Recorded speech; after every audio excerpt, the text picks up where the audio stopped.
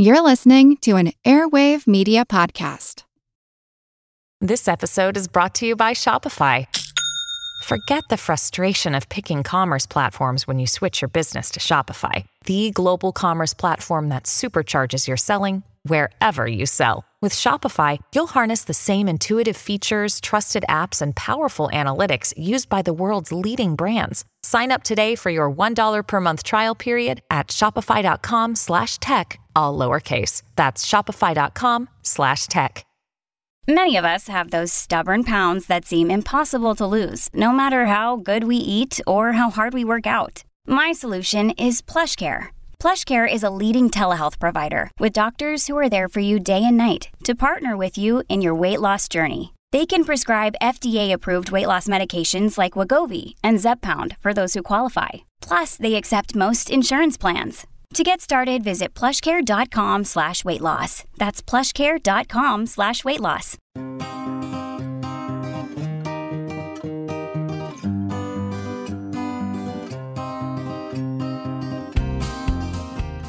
Our world is sometimes puzzling. It's even more so when the government works to discredit the expertise of one of its own public health officials in the midst of a pandemic. Dr. Anthony Fauci, however, took the recent public undermining of his credibility in stride. It is a bit bizarre. I don't really fully understand it. I think if you talk to reasonable people in the White House, they realize that was a major mistake on their part because it doesn't do anything but reflect poorly on them. What's going on here? Sure, it's politics, but is it more than that? Expertise used to be valued in this country, and now it seems that being schooled in a subject can make you suspect. But we're in a global health crisis, and that seems precisely the time that you want to follow the science. However, from sidelining infectious disease scientists to burying COVID data, we seem to be doing the opposite. So if we're not following the experts and the data, then who and what are we following and why? I'm Seth Shostak. I'm Molly Bentley. Welcome to Big Picture Science, produced at the SETI Institute. In this episode, an investigative journalist and epidemiologist on doing science during a pandemic, why the current disregard for experts is more than the cherished ideal of questioning authority, plus how our notion of expertise went from racking up experience to racking up Twitter followers. It's our regular look at critical thinking, skeptic check, know-it-alls.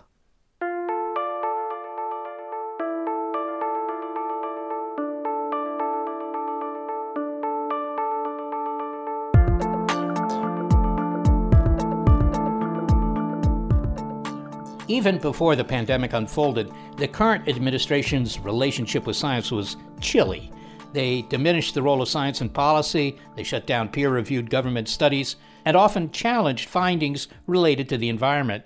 Here's one that stuck with us, actually. It even disbanded a government committee that was working on a defense against invasive insects. Maybe the murder hornets got that memo. The disregard for scientific expertise seems pervasive, but at a time when our global health crisis demands it, instead, we're hearing reports that President Trump is no longer talking to Anthony Fauci, or as one commentator put it, the pandemic is still around, Dr. Fauci is not.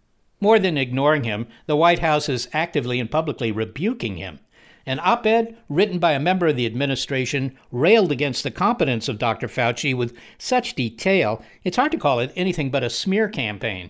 His colleagues in the public health field are reacting with dismay. Well, it is disheartening to see a hero like Tony Fauci be undermined. He's someone that I admired since I was a kid in San Francisco, which was hard hit early on by the HIV epidemic. I never imagined that I would ever see an attempt to discredit him from the very administration that should be working with him as a cohesive team. The question for us is not why the administration would discredit their own infectious disease expert. We leave that to the political analysts. But what do we lose when Washington turns away from science expertise in the face of a pandemic, or when it limits the tools of science? For example, the Trump administration now requires hospital data to be sent directly to a private contractor, Palantir Technologies.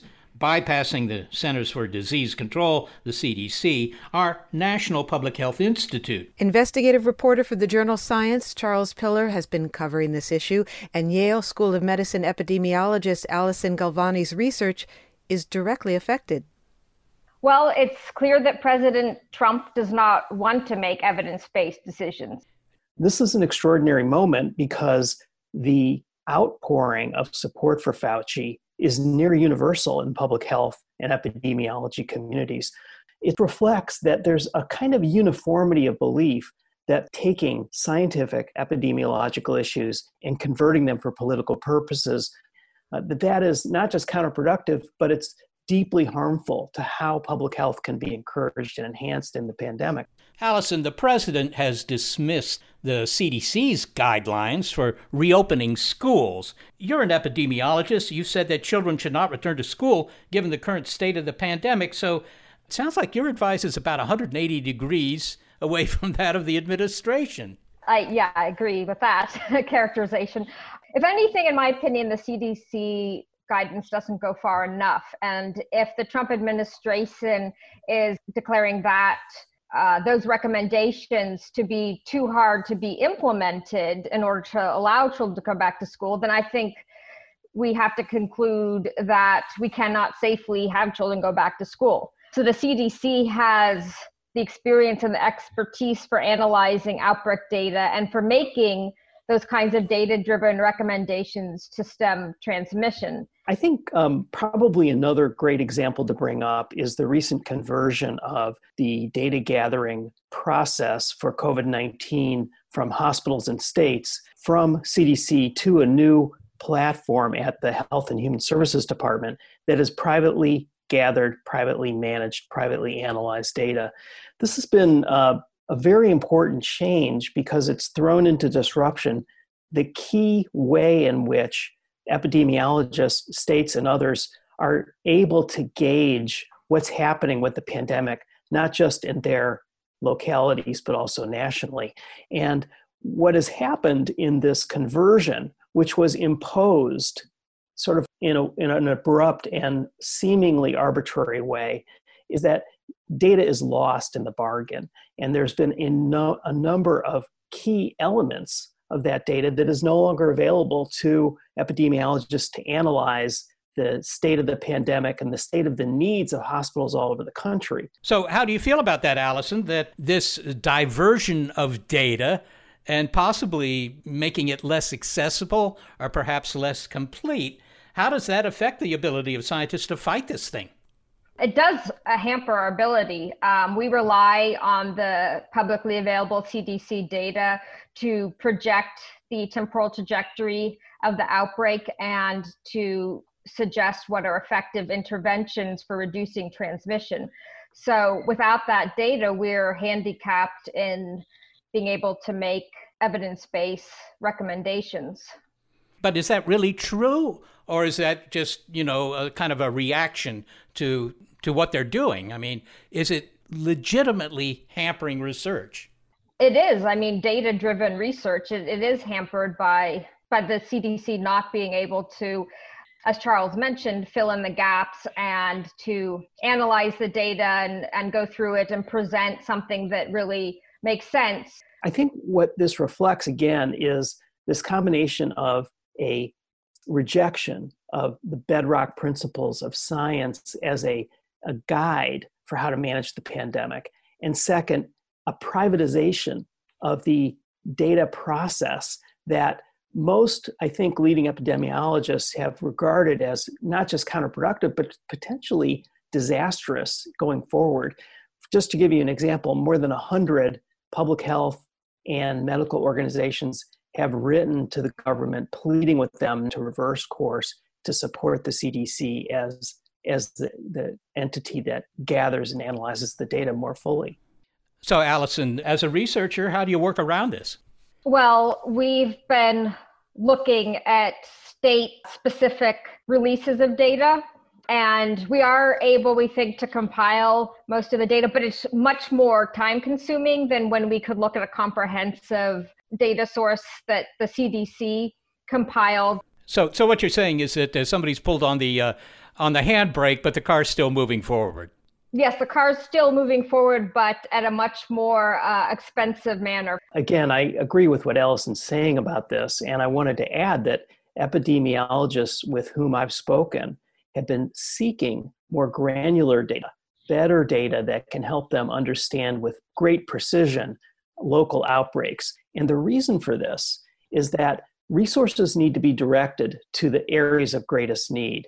For example, in New York, they were able to use very precisely targeted outreach in order to dramatically reduce cases and deaths from their peak in April. And the way they were able to do this was by knowing how that data interacts with the population, how it's produced, and to be able to go in, swoop in with services, testing, and even things like offers of housing for people that have difficulty isolating in their households. So these are the kind of measures that better data, more data can help. And we just don't see that, not from the states, and really, honestly, not sufficiently from the CDC, even when they were doing this work. Charles, so what kind of data is no longer easily available that formerly went to the CDC?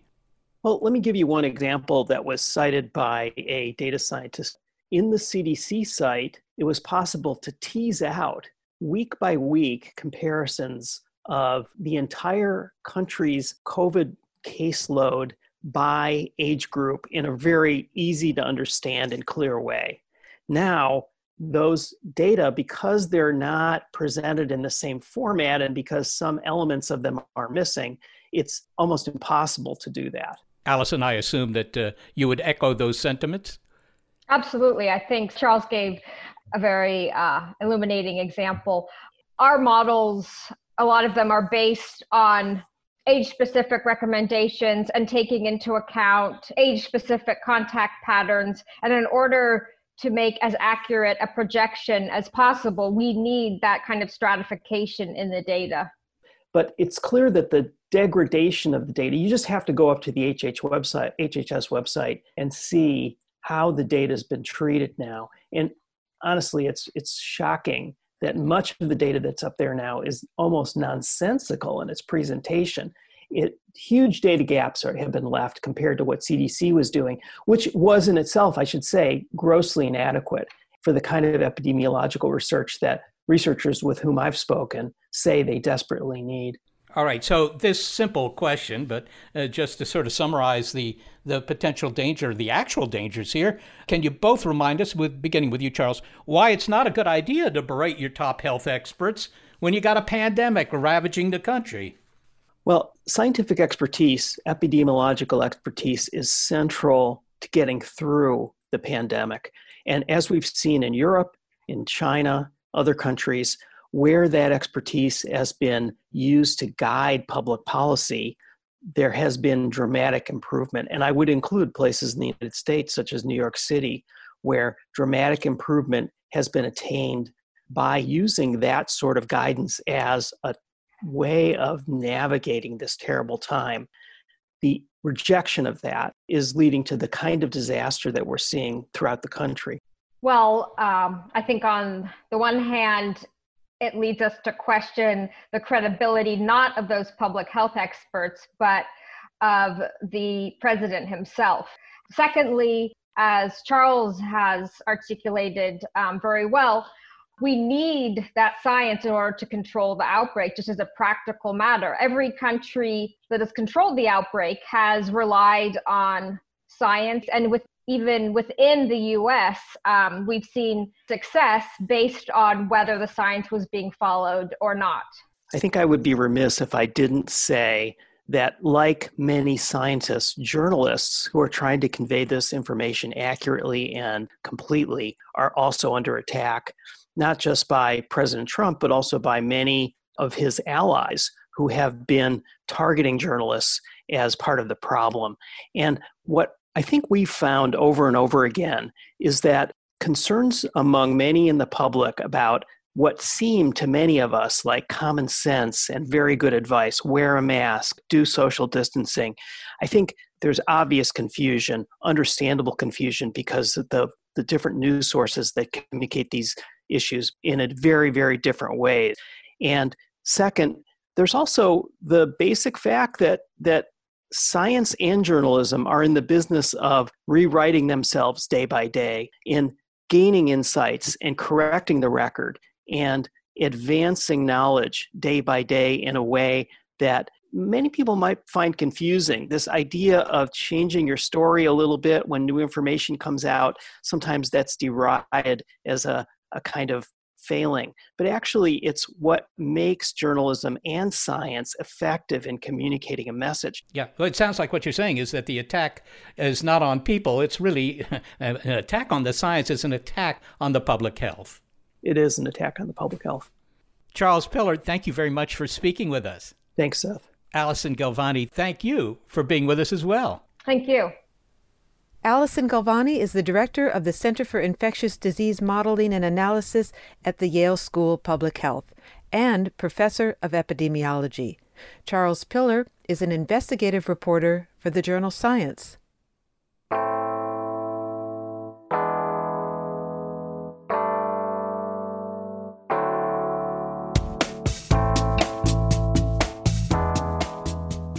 Well, who needs a PhD or an MD to inform your science pronouncements when you can have a well-honed personal gut feeling? How did we get to this point where people who don't have any background in a subject hold their hand up and say, let me explain the subject to you, to the expert? Is it that we question the experts or that we think our own know-how is sufficient? What's driving all of this next? It's Skeptic Check Know-It-Alls on Big Picture Science.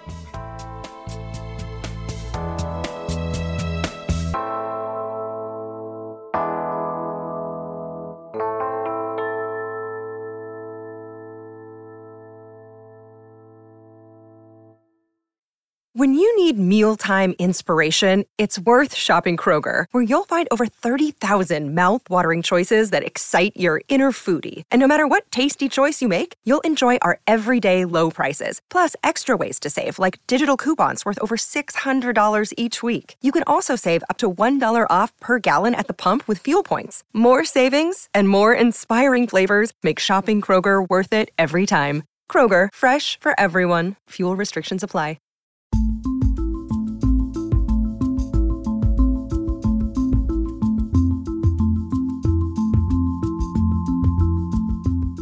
So here we are in the middle of a pandemic, and science and scientists are being frequently ignored when their input is literally a matter of life and death. So whom are we listening to instead? Perhaps this is part of a larger, peculiar American trend, because it isn't just epidemiologists and other medical types who are being challenged, as Tom Nichols discovered. Well, first you have to understand my background, which is that I am a longtime expert in Russian affairs. Over 30 years. I speak Russian. I've been to Russia many times. I've written several books about Russia. And he was having a conversation with a man who didn't have a background in Russian affairs. And this person said to me, Tom, I don't think you really understand Russia. Let me explain Russia to you.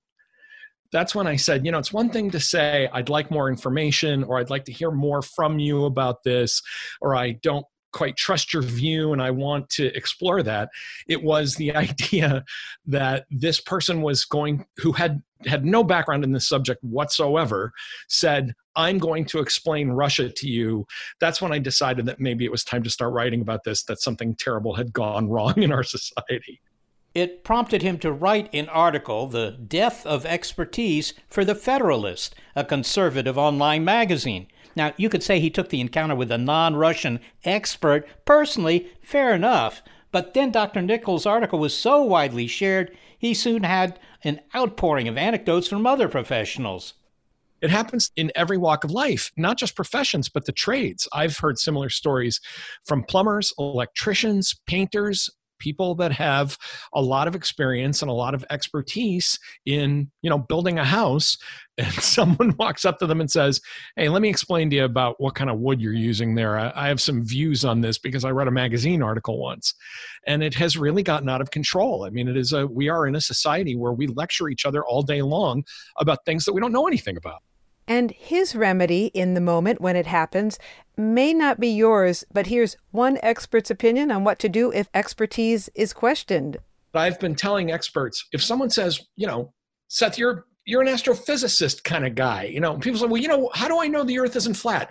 We're trained as teachers to say, that's very interesting. Let's unpack that together. Okay, I understand your point. And I think that people ought to just say, just stop. The Earth isn't flat. We're not starting from zero here. We weren't all just born yesterday. The Earth is round. If you don't accept that, then we can't have this conversation. Well, all right. I like his muscular reply there. I'm going to use that sometime. He expanded his ideas into a book, The Death of Expertise, The Campaign Against Established Knowledge and Why It Matters. It explores our stubbornness, or maybe it's arrogance, to admit we might be ignorant about a subject and should defer to someone else. I asked Dr. Nichols whether the long-standing American distrust of expertise is perhaps enjoying a bit of a resurgence. And he surprised me by saying that, well, that's not exactly what's happening. Okay, I'll admit my ignorance on this. It's not so much that we question authority, Dr. Nichols says, but that we're comfortable reading up on a topic for a few minutes and then anointing ourselves as experts. Well, I knew that the public was going through this long period that I think began about 40 years ago of a narcissistic rejection of expertise. I think that these two things go hand in hand.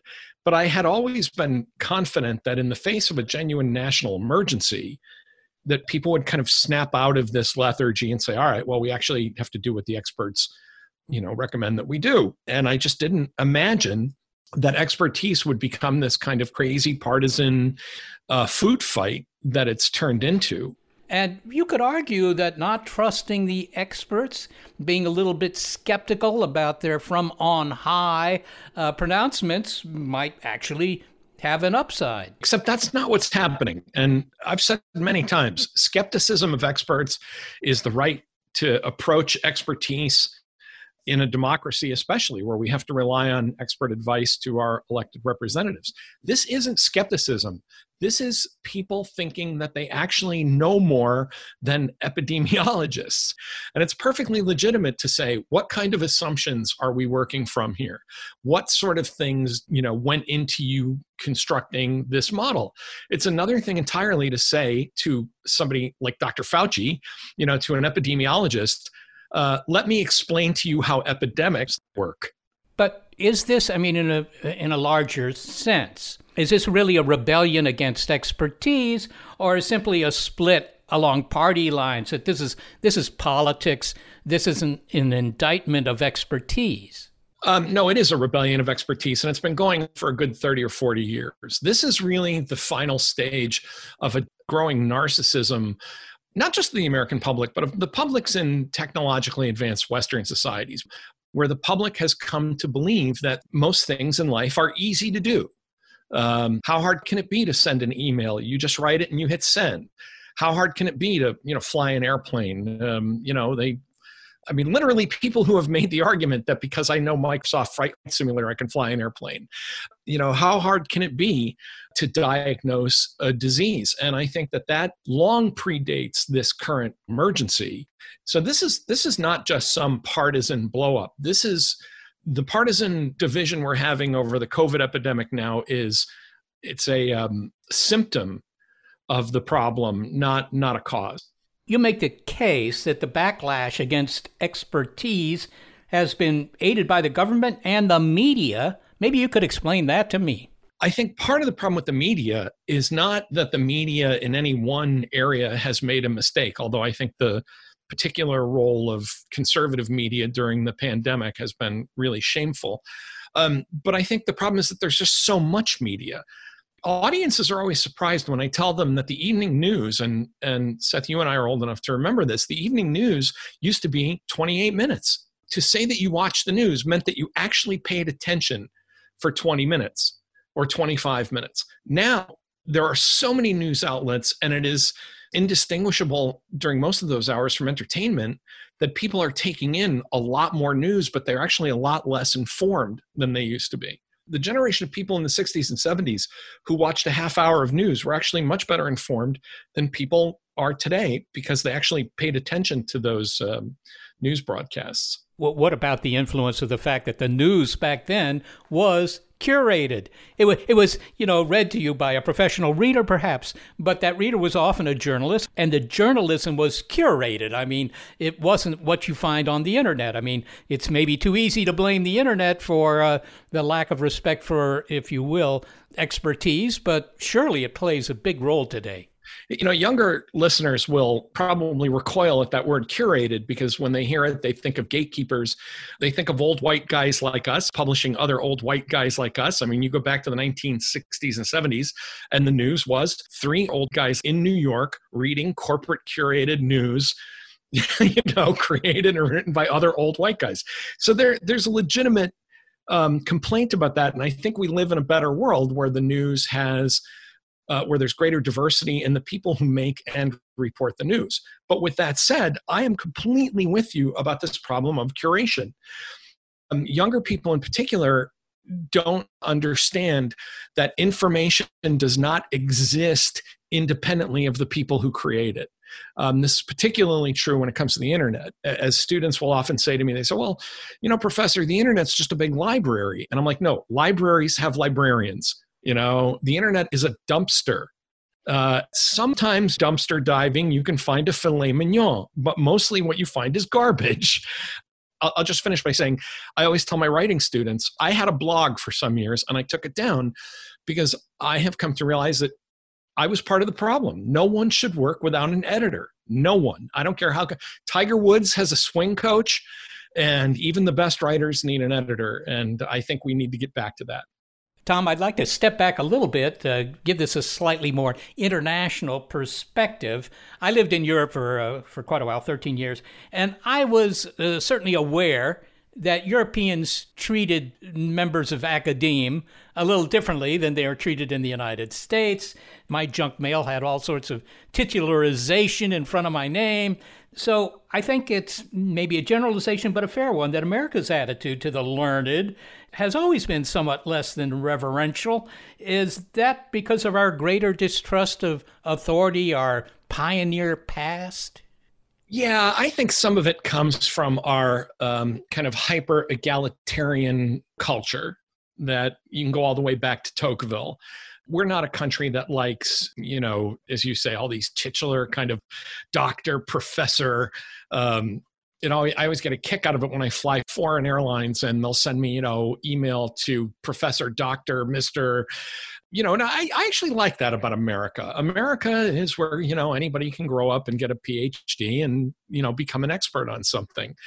But I do think that some of the rejection of expertise is a kind of generalized resentment, a kind of reverse snobbery that people who have advanced degrees are inherently bad people. And we know this because they have advanced degrees. I think that that's one thing that's definitely changed over the years. And then when I've written about it, I think some of it is the inherent devaluing of education that happens when everybody goes to college. Because, when you have universal, compared to where we were 50 years ago, widespread college attendance, there's a lot of variation in those college experiences. And people say, well, I went to college and I have a college degree and my professors were idiots. Well, it's possible that they were. It's possible that happened. But generalized resentment. And again, I think this falls into a partisan slot now, in part because academia has become, I think, both more integrated into politics, but less useful in that sense. I mean, there used to be a time when scholars went back and forth to government. Now scholars mostly comment on government. And I think that is probably an unhealthy trend. I recall when elite was actually a good adjective. I mean, right? Elite universities, maybe that's still good, but any other time you say, well, you're being elitist, that's not a compliment. One of the things that I think has become very unfortunate is that people have conflated the words expert and elite. I was an advisor to a U.S. senator in my misspent youth, and I worked on Capitol Hill. And when people would say, you elites, and I'd say, wait, he was the senior senator from Pennsylvania and a billionaire. And he was the one that got a vote and had a desk on the Senate floor. He was the elite. I was the expert. There's a difference. But if you look at me and a wealthy U.S. senator and say you are both alike, that tells you something about the current state of, the way people think about politics in the United States. What about the fact that many people do not really understand how science works? That if a scientist gets something wrong, then suddenly I don't have to listen to you anymore, scientist, because you got something wrong. We gotcha. This has caused a really unpleasant dynamic between experts and the public. The public wants to play gotcha. Aha, you were wrong about eggs, right? You doctors were wrong about eggs. Therefore, I never have to listen to my doctor again, and I can eat cheeseburgers for breakfast because my doctor's an idiot because he got eggs wrong.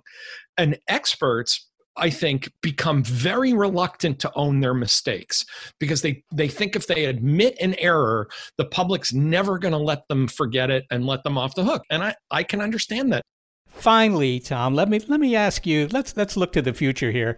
Ever since World War II, there's been this narrative in this country that science will inevitably lead humanity to a better future. We look condescendingly on the Dark Ages as being benighted. Do you think that the arc of history is inevitably bent toward trust and expertise? Will we get out of this problem? I don't know. I think that technology and progress will continue to march on whether we like it or respect it or not. I'm constantly amazed that people don't recognize what expertise has already brought them. One of the people who took issue with my point early on when I was writing about this said, what have experts really done for us in the past 50 years? I mean, even if you leave aside science, right? Science will always march on. But I mean, if you want to make it to my own field of expertise in politics and diplomacy, we have not had a major global war in 75 years. That's not an accident. Thousands and thousands of people over the course of multiple generations made that a reality. And I think we've just kind of gotten used to that, well, of course, the world is connected and at peace, and there isn't any big interstate war, and nobody's used nuclear weapons against each other, as if that were all like the gentle, the rain that droppeth from heaven. But experts made all that happen. They created the Bretton Woods arrangement. They created NATO. They created the United Nations. And I think people would have just gotten so used to that they don't even notice it anymore. And I think that'll probably continue. And maybe that's part of the privilege of living in an advanced democracy. Tom Nichols, thanks so very much for speaking with us. Good to be with you, Seth. Tom Nichols is Professor of International Affairs at the U.S. Naval War College. He is an expert in Russian affairs, and he is the author of The Death of Expertise, The Campaign Against Established Knowledge, and Why It Matters.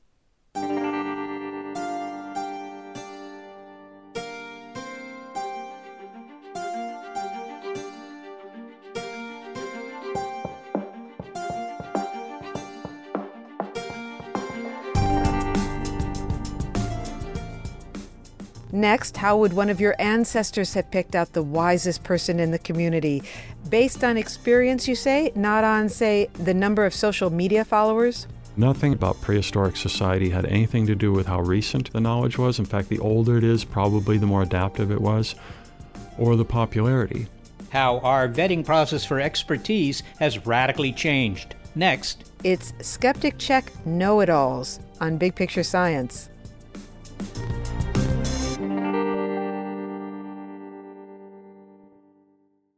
Hello, everyone. You may recognize me as Gabby from the History of Everything podcast. And my name is Brenna, and you don't recognize me from anything yet. Together, we're two scientists who explore all of the weird little questions and conspiracies of the universe in our new podcast, Mystery of Everything. Everything has an explanation. We hope. But that is what we're here to figure out. We will dive into the science behind many popular conspiracy theories, such as vaccines causing autism, flat Earth theory, and was the moon landing fake? And if so, why the heck would anyone even do that? But it's not just conspiracies. There's a lot of cool mysteries that we will attempt to use science to explain, such as near-death experiences, what made the Vikings go berserk, and can I control my co-host with MK Ultra? Wait, what?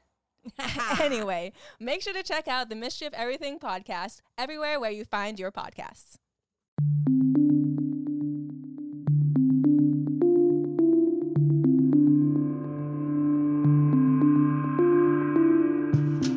It wasn't always like this. There was a time when we agreed who the experts were, and we listened to them. In the Second World War, and for about a decade or so afterwards, science expertise was revered. But now, well, never mind the PhDs, the MDs, the sheepskin on the wall, the years devoted to field work or spent in hospital residencies. The metric for whether I'll listen to your counsel is exactly how many followers do you have on social media? We have explicit popularity statistics associated with almost everything we do. How many Twitter followers, how many retweets of this tweet, how many downloads of this song. Everything you look at, almost the principal datum point that you look at is its popularity, not how good it is, and you have no idea whether that person sharing is an expert or not. Alex Bentley is an anthropologist, and since he is my brother, I can vouch for his expertise in cultural evolution, first as the head of archaeology and anthropology at the University of Bristol in the UK, and now at the Department of Anthropology at the University of Tennessee. He writes about how websites, social media, and algorithms have devastated curated information sources and replaced them with expertise that we rate not on the basis of their accuracy, but on the basis of our clicks. In his book, The Acceleration of Cultural Change from Ancestors to Algorithms, Dr. Bentley compares how we used to identify our experts way back when to how we do so now, and how our obsession with novelty has helped undermine our appreciation of real know-how. Okay, he starts with our ancestors, so our first question is a broad one. How did our ancestors make decisions? It's also a loaded question because in some ways we didn't make decisions. The culture made decisions for us on an intergenerational time basis. So let's say we're talking about 7,000 years ago in a Neolithic village somewhere. Most of what you did, what people in your kinship group did, were all learned from the previous generation and with almost no difference from the previous generation. But the decisions, if we want to call them that, those are the changes in the learned practices and habits that would happen over many generations. Let's give an example, if you could give an example of something that would have been passed down and that would have stayed more or less intact for millennia. Yeah. What's an example? Well, there's just about everything from prehistory. So I'm an archaeologist, and one of the best examples most archaeologists know about is it's called the Acheulean hand axe, and it was actually used by Homo erectus. It would have been chipped out of flint or chert, and it's about the size of your hand, and you could use it for digging or scraping a hide or all sorts of things. And some Homo erectus would have carried it next to the body probably for much of the day, and it persists. The oldest one is about 1.4 million years ago, and it persists to a few 100,000 years ago, almost unchanged. It was like a Swiss Army knife of ancient hominins. And one of the things that I wanted to get across in the book is that the notion of change in technology or change in culture is something that's entirely modern. It just would have been totally alien to people in prehistory. I want to ask you about the title of your book, The Acceleration of Cultural Change. And what does that mean to you, that the pace of cultural change has picked up? And what do you mean by accelerate? It's accelerated. So if you look at, say, imagine a graph of how many different tool types people had 1 million years ago to literally hundreds of thousands of choices in a single Walmart. And that curve would be flat just about for the first 0.99% of our evolution, and then suddenly it just looks like it just stands on end and just heads straight up like a rocket. But the other aspect of the meaning of acceleration is that we went from a vertical kind of transmission where we learned from ancestors, our parents, but whose knowledge that stretches back through the generations to ancestors who were, it's a deep knowledge because it goes back so far in time, and it's also a fairly narrow knowledge because it's restricted to our local community, local environment. And now we have a kind of a very shallow yesterday's news kind of knowledge that is also global and not restricted to any particular environment. And nowadays, so much is learned horizontally. What's an example of that? Any story that you shared on social media today that's horizontal. And you're not teaching it to your child over a period of 12 years while that child grows up. So in our field, friends of mine do experiments called transmission chains. They're like a game of telephone, where you have somebody read a passage like maybe it's a story of cats and Oreo cookies and how they took to the Oreo cookies like cocaine. I would love to hear this story about cats and Oreo cookies, but go on. that was like that's like a news story from 10 years ago or 20 years ago. Okay. And then, so I read that, and then I put it down, and then I remember what I can from that story, and you probably already remember the Oreos and the cocaine. And you'll write something, the cats ate the Oreos, it tasted like cocaine to them. But just now I introduced a couple of changes to it. A couple of those elements stay with the story as I pass it on, and it'll probably, if we passed it around a chain of 16 people, at the other end, the story might have taken on a totally different plot, but I'll bet you the Oreos and the word cocaine would still be there in cats. We call those attractors. When we share information online, you don't do any of that. When you retweet something, you don't read it, memorize it, and then write it again. So as everyone knows, we don't separate any wheat from any chaff anymore. We just pass it on. We've been comparing the traditions of our ancestors, and some of the examples you gave had to do with maybe building a hand axe that really didn't change much over tens of thousands of years, and then comparing it with whatever it is that we are trading in on social media. Is that comparing apples and oranges? Because on one hand, we're talking about physical objects, and we still need those today. We still need physical tools. And the other is almost storytelling. And have we mixed two groups that should really remain Nope. In evolutionary terms, that's what makes evolution so useful, the theory, because each one of those is a case of replication of essentially a code. So hominids didn't actually pass down hand axe from generation to generation. They made them. They passed down the knowledge, the algorithm. It could be called an algorithm. There's a certain, they call it chaîne opératoire in hand axe studies. What is the recipe for making these? In what order do you chip the stone, turn over the piece of chert, where do you chip it, and so on? There's a set kind of algorithm to making it. But when anthropologists study how knowledge is transferred in traditional societies, let's say yam cultivators on the islands of Fiji. So a lot of food is, yams, sweet potatoes that are cultivated, or fish, or other kinds of harvesting. And there's also, in a village, also somebody who knows a lot about traditional medicines. Let's take those three examples. You ask anyone in the village, they'll know who the best hunter is. And they'll all point to probably the same person, the same two people. They'll all know who the best yam cultivator is, and that'll be somebody different. They'll all know who the best fisher person is, and they'll all know who knows everything about traditional medicine and the medicinal values of plants. And those networks all point straight away to the expert in the community. And now we have explicit popularity statistics associated with almost everything we do. How many Twitter followers, how many retweets of this tweet, how many downloads of this song, everything you look at, almost the principal datum point that you look at is its popularity, not how good it is, and you have no idea whether that person sharing is an expert or not. And this is the algorithm part of your book. So from ancestors, we talked about the ancestors, but now you're talking about how the algorithms are driving the popularity. Is that right? And so I know that, social media algorithms are evolving quickly, but they're still basically premised on prioritizing recency and popularity.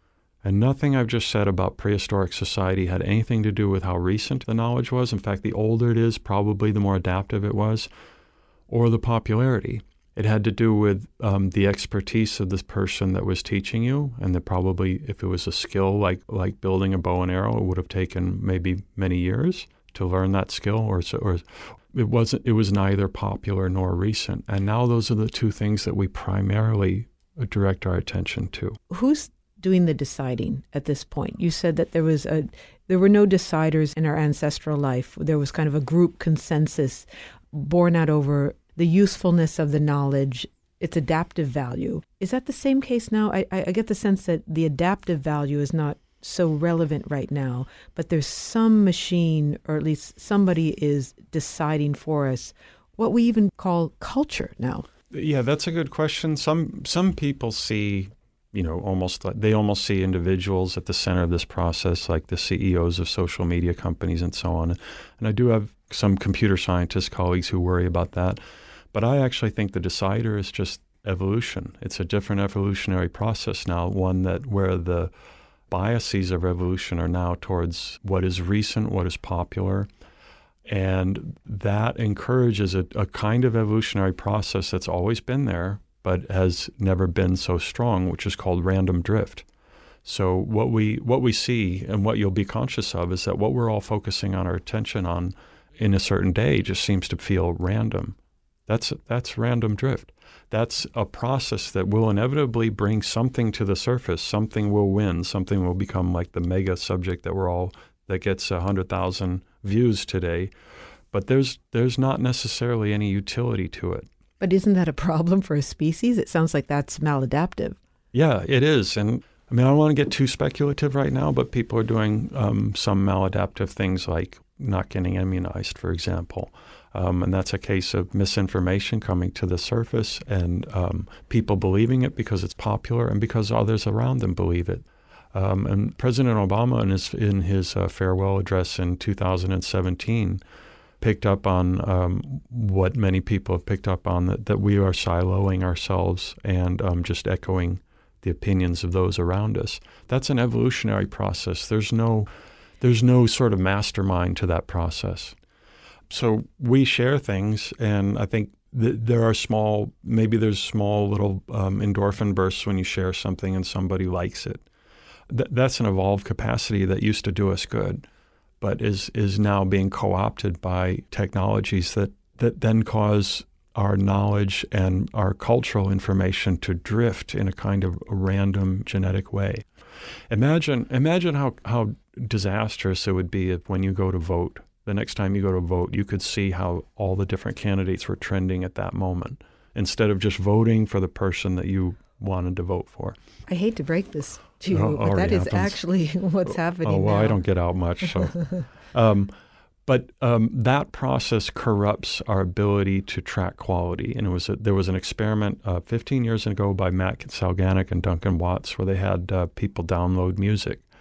And when they downloaded music from, let's say, a set of 50 songs, and they did it on their own, and they listened to the songs, and they would generally sort of all agree on the top 5. And those would come to the top. They'd run the experiment with another new group of students and still the same top 5. As soon as they let people observe what others were downloading, the whole thing just became unpredictable. And you'd get a different winner in each run of the experiment, and with no correlation to what you would probably think the actual quality of the songs are, given people thinking individually.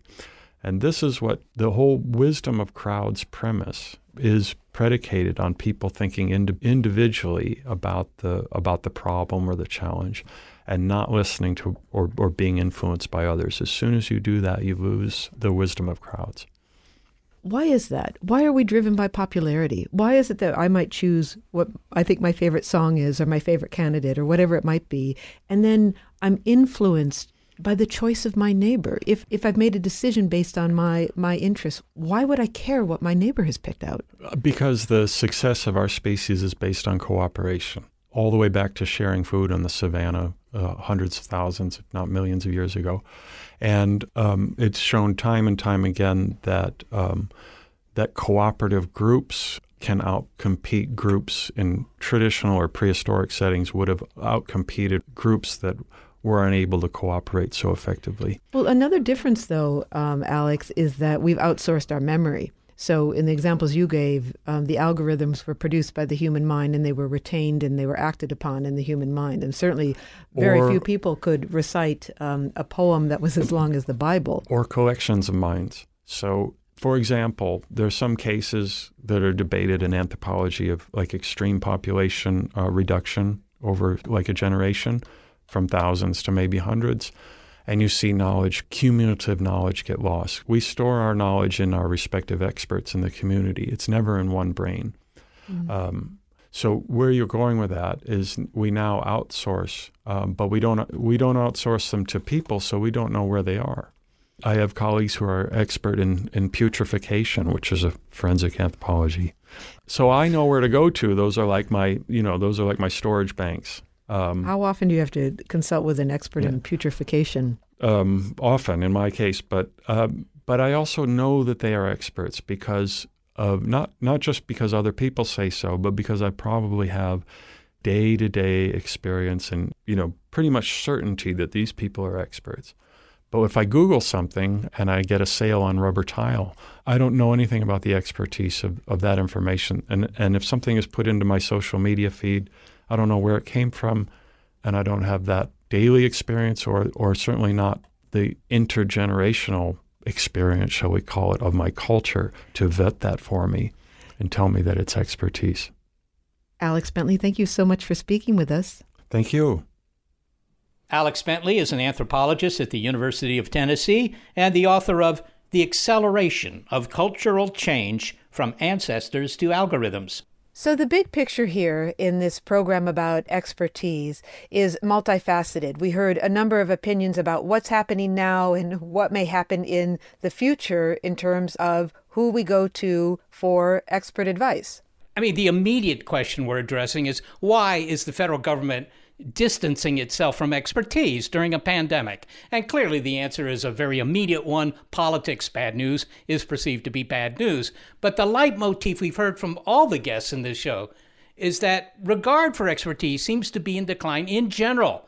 One of the consequences of the easy access to information that we all have now in our pockets, if you will, our cell phones, is that everybody now thinks they're an expert. One of the things we're hearing is that it's important to be able to admit when you're ignorant of something and to look at ideas for their quality and the expertise behind them, not just their popularity.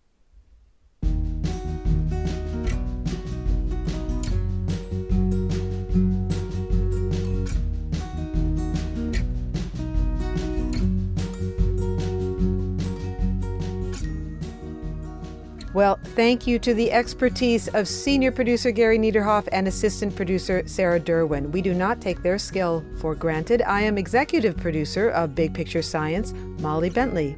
Thanks also to financial support from Rena Shulsky-David and Sammy David, and to the William K. Bowes Jr. Foundation. Big Picture Science is produced at the SETI Institute, a nonprofit education and research organization that supports critical thinking in matters of science. I'm the Institute's senior astronomer, Seth Shostak. Also, a big thanks to our listeners. This episode of Big Picture Science, one of our regular looks at critical thinking, is called Skeptic Check Know-It-Alls.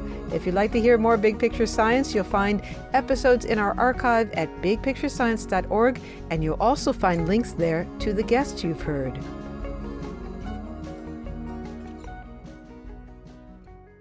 Skeptic Check is brought to you thanks to a generous grant from the Trimberger Family Foundation. At the Trimberger Family Foundation, we hold that skepticism is a lamp that lights the way to truth. Trimberger.org. The world is constantly changing and transforming. Cut through some of the noise with What's New with Wired, a podcast that goes in depth on the latest news and technology and culture. Their award-winning journalism will help you make sense of what's happening in the world. Listen to What's New with Wired wherever you get your podcasts. That's What's New with Wired wherever you get your podcasts. Get ready to geek out. The Wired Science Podcast explores all the latest and greatest in science, everything from strange diseases and biological breakthroughs to interesting tech and mysteries in outer space. Listen to Wired Science today wherever you get your podcasts. That's Wired Science wherever you get your podcasts.